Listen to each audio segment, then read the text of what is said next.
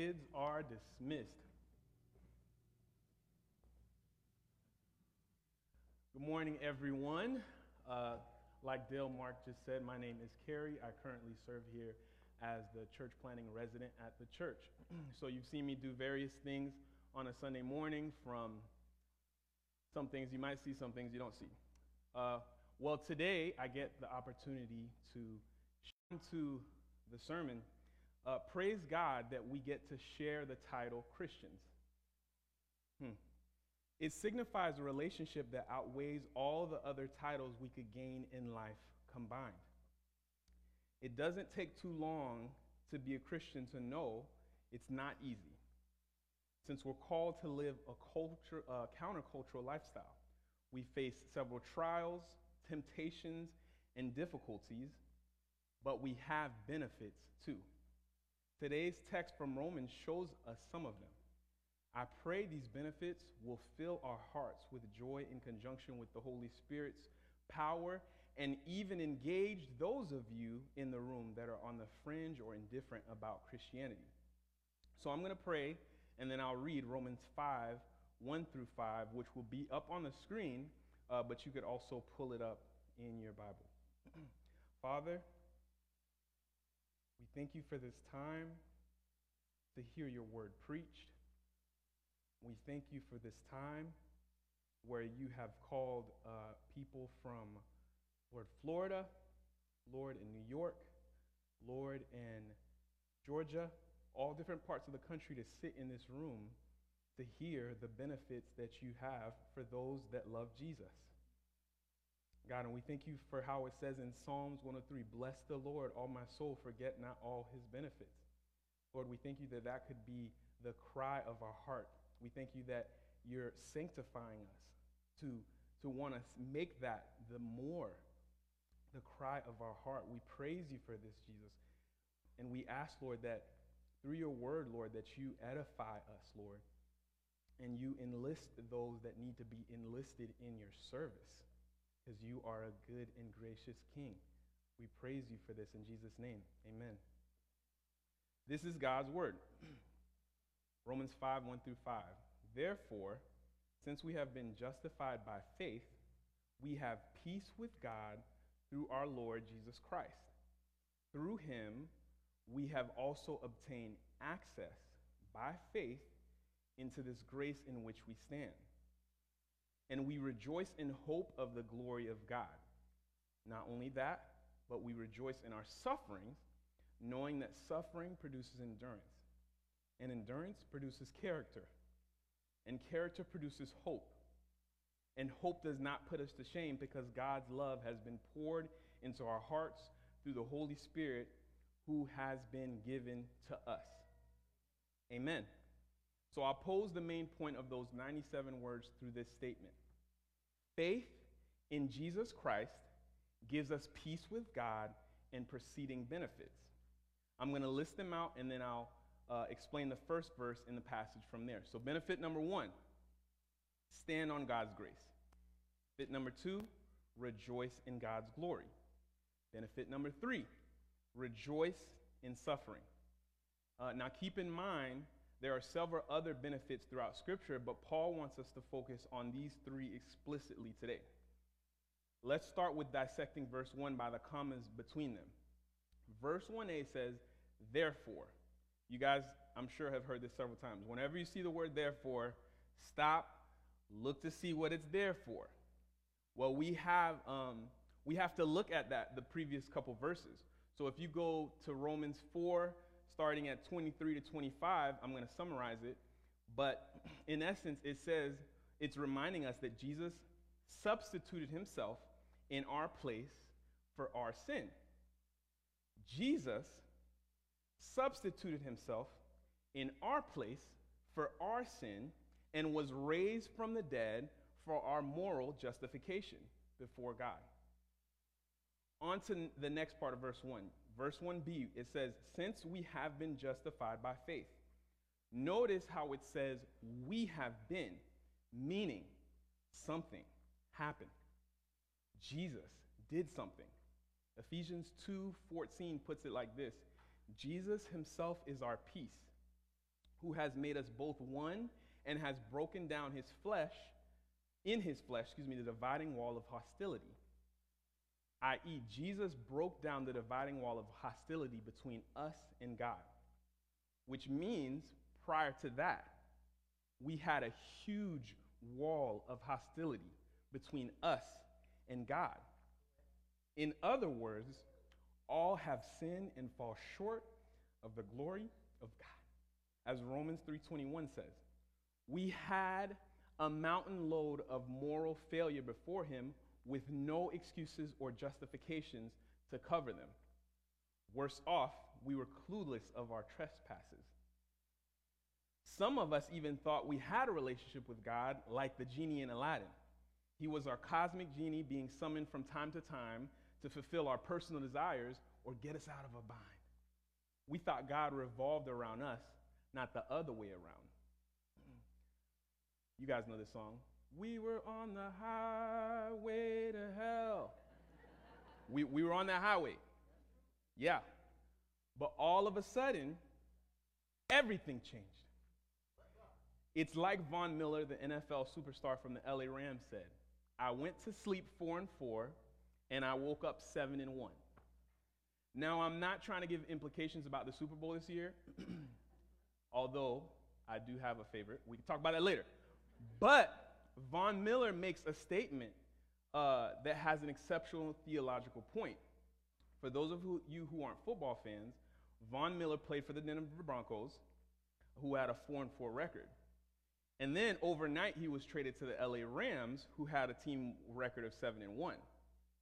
Similar to him, we went from a losing record of moral corruption with God to a winning one overnight, where he declared us righteous based off of the fact that he made, meaning God, he made Jesus become the object of our faith, like our brother James preached last week.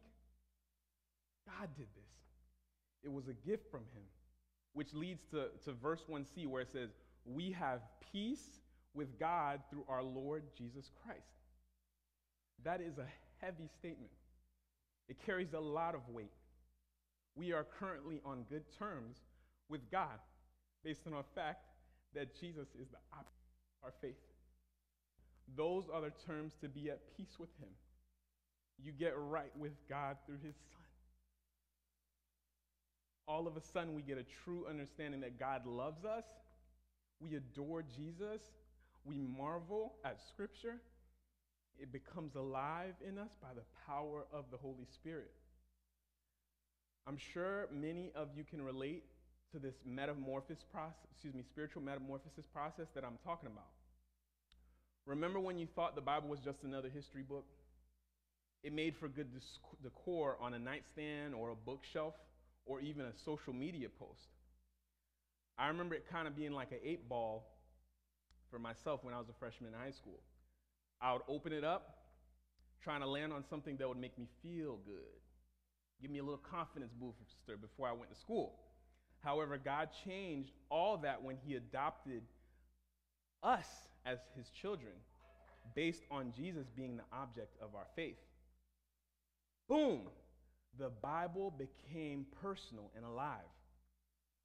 With time, God gave us confidence to insert ourselves by name into scriptural promises like Psalms 102, 3-5. And I know that some of you guys are doing this as we speak, where you take a psalm like Psalms 103, 2-5, where it says, bless the Lord, O my soul, and forget not all his benefits, who forgives all our iniquities, who heals our soul's diseases, who redeems your life from the pit, who crowns you with steadfast love and mercy, who satisfies you with good. You replace those yous. You say, who forgives Carrie iniquity, who redeems Carrie from the pit, who crowns Carrie with steadfast love and mercy. Or you take Psalms 24. This is one that Aaron and I, we worked on memorizing. It says, who may climb the mountain of the Lord, who may stand in his holy place. Only those whose hands and hearts are pure, who do not worship idols and never tell lies. They will receive the Lord's blessing and have a right relationship with God, their Savior. So what I'm saying is, We don't just put Carrie's name in it, we put your name in it. We climb up this mountain. We stand in this holy place because of what Jesus did. That is simply breathtaking. There's no comparison to having a relationship with the Creator and lover of our souls. This relationship is nourishment for the soul, satisfying us to the deepest core of our being. God is love. He loved the world so much that he gave his only Son. And whoever believes in Jesus should not perish, but have eternal life. That's John 3:16. That is good news.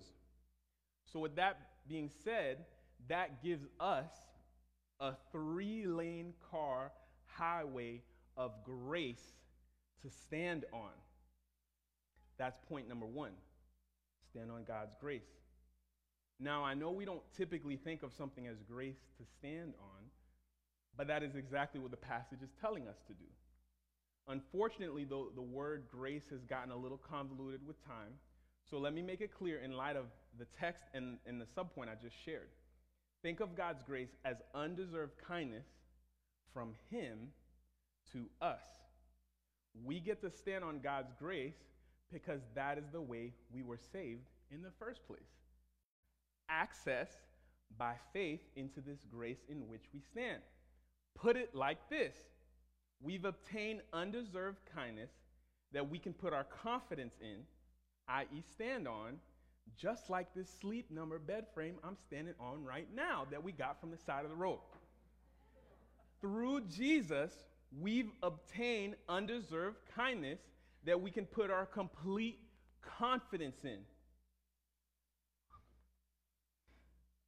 Romans 4 outlines this first benefit explicitly. Turn with me to Romans 4, 8. We're going to look at verses 18 through 21. I have it here, so I'll read it. It says, in hope, I'm inserting the word Abraham because that's who it's talking about. Abraham believed against hope that he should become the father of many nations, as he had been told. He did not weaken in faith when he considered his own body, which was as good as dead, since he was about 100 years old.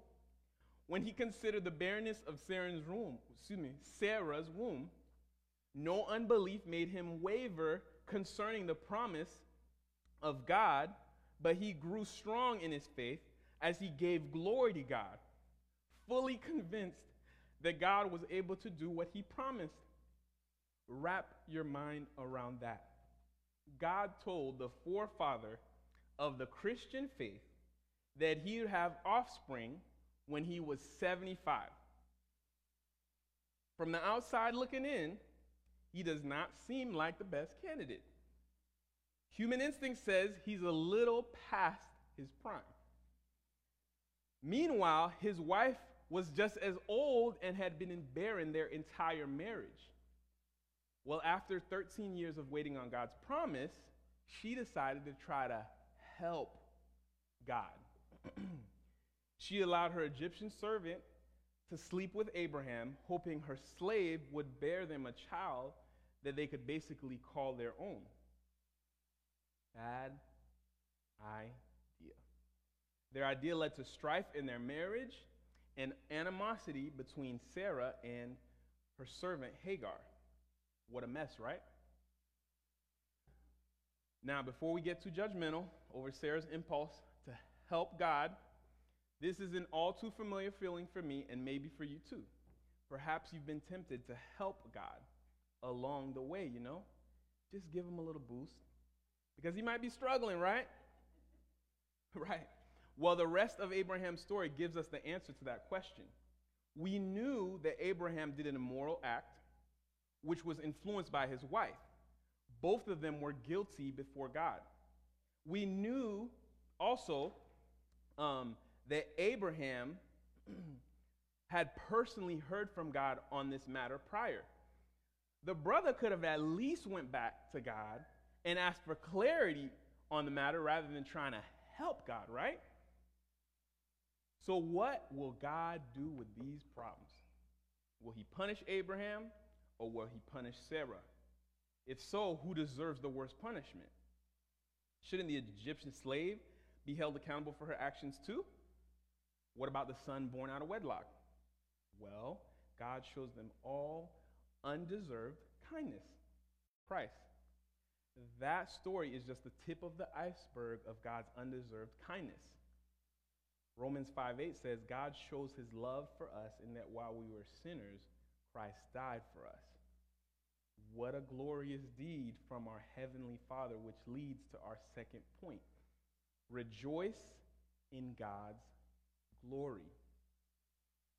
Now, this benefit comes from the second half of verse 2, where it reads, we rejoice in hope of the glory of God. Okay, let's do a word-by-word analysis on this. Where it says we, circle that word we, it's talking about you, me, all other Christ followers around the world. Rejoice, meaning we're elated, joyful, delighted right now in the hope of the glory of God. Mind you, the word, though, has a different meaning in Greek than what we think of in English. Pastor John MacArthur says the New Testament word has no uncertainty. It speaks of something that is certain but not yet realized. So we can rejoice in the certainty of God's glory, although we haven't fully experienced it. Side note, I know we hear the phrase God's glory a lot, but some of us might struggle to really understand what it means. The simplest way I've heard, work environments are disorganized and could use a flurry of improvements. We know this, and yet we go back. Why? Because of the next paycheck. But when you think about it, our next paycheck really isn't certain. Companies go bankrupt all the time. 401ks can fluctuate in the stock market. And some of the some say the social security system will collapse by the time millennials will need to tap into it. So stepping back from finances, we naturally think of some things as certain even though they haven't been realized. But let's think about it. We can't even say tomorrow is guaranteed for any of us.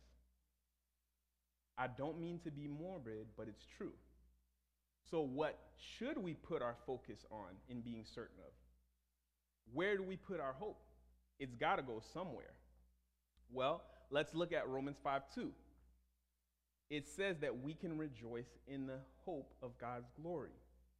That means we are so confident in God's promise of salvation through Jesus Christ that we can rejoice now, knowing that one day we will see God in all his glory. Can you imagine what it will be like to see him face to face? It will be better than what Adam and Eve experienced before they ate the forbidden fruit in the Garden of Eden. Remember how they walked with God. Remember how they enjoyed creation without worrying about evil. Remember how they were completely vulnerable with God, like children with their father. That's what we want. That makes Philippians 3:20-21 come alive. Listen, our citizenship is in heaven, and from it we wait a Savior, the Lord Jesus Christ, who will transform our lowly body to be like his glorious body. Amen? So hope of the glory of God is the ultimate certainty that we will eventually get to see God face to face with no shame, fully sanctified, with no spots or blemishes of sin.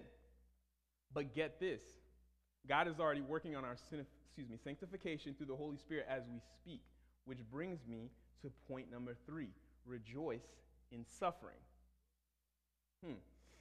Yeah. I know that some of y'all think I have 3 heads right now. How in the world can you rejoice in suffering? Well, I'm going to get personal real quick with y'all. Once upon a time, I used to look like a Marine. Now, don't get distracted by how I look right now. It's deceiving, okay?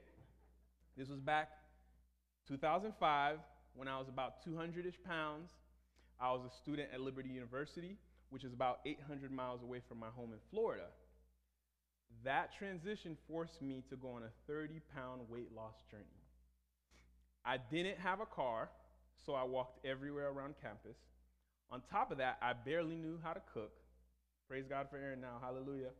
That's my wife, she's sitting up in the front. I had the average college student's leisure budget, and the school cafeteria was not open 24/7. Of pleasure. I didn't rejoice in the struggle of weight loss itself, but I rejoiced in what was ahead. Similar to all you military folk in here that went through boot camp. The training was difficult, but the benefits far outweighed the cost of suffering. Well, my suffering eventually led to great physique, good stamina, and mental fortitude. The mind can help the body endure a lot when it has proper motivation. That is the essence of what Paul is showing us about our mindsets in regards to suffering. Notice how verse 3 starts. We rejoice in suffering, underline the word knowing, meaning we can not only endure, but be glad in the midst of suffering because we know some special things. We know we aren't suffering for the sake of suffering itself.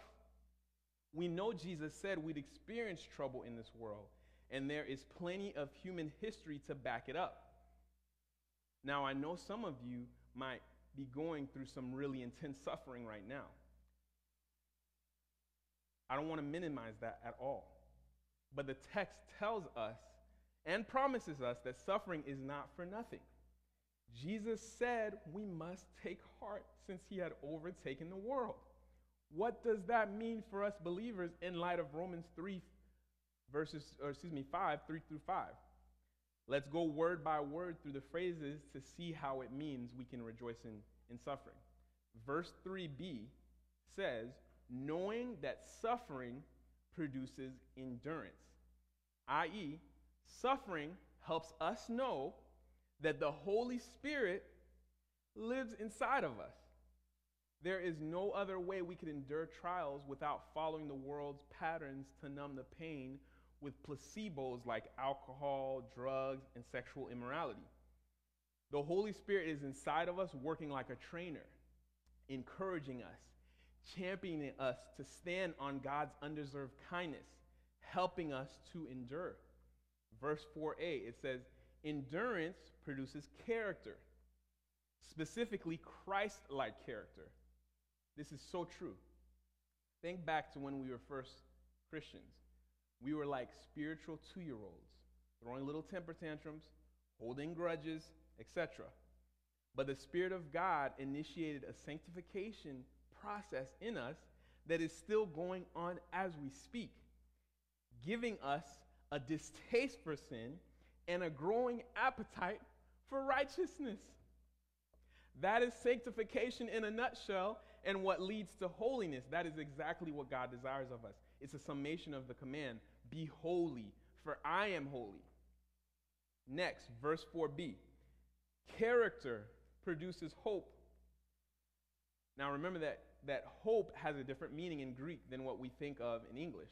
The word contains no uncertainty. It speaks of something that is certain but not yet realized. So the sanctification process the Holy Spirit is doing in us gives us more certainty about God's love for us, though we haven't seen him yet, which leads to verse 5. And hope does not put us to shame, because God's love has been poured into our hearts through the Holy Spirit who has been given to us. Let me summarize this one. The Holy Spirit ignites and fosters the sanctification process in us to be like Christ and gives us a growing confidence of God's love for us, a confidence that will not put us to shame. So we do not suffer simply for suffering's sake itself.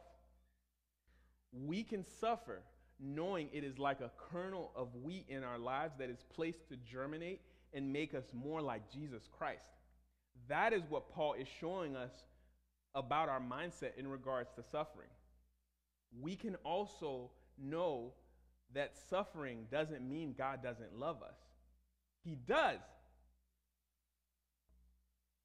Let's sing that song. Yes, Jesus Jesus loves me.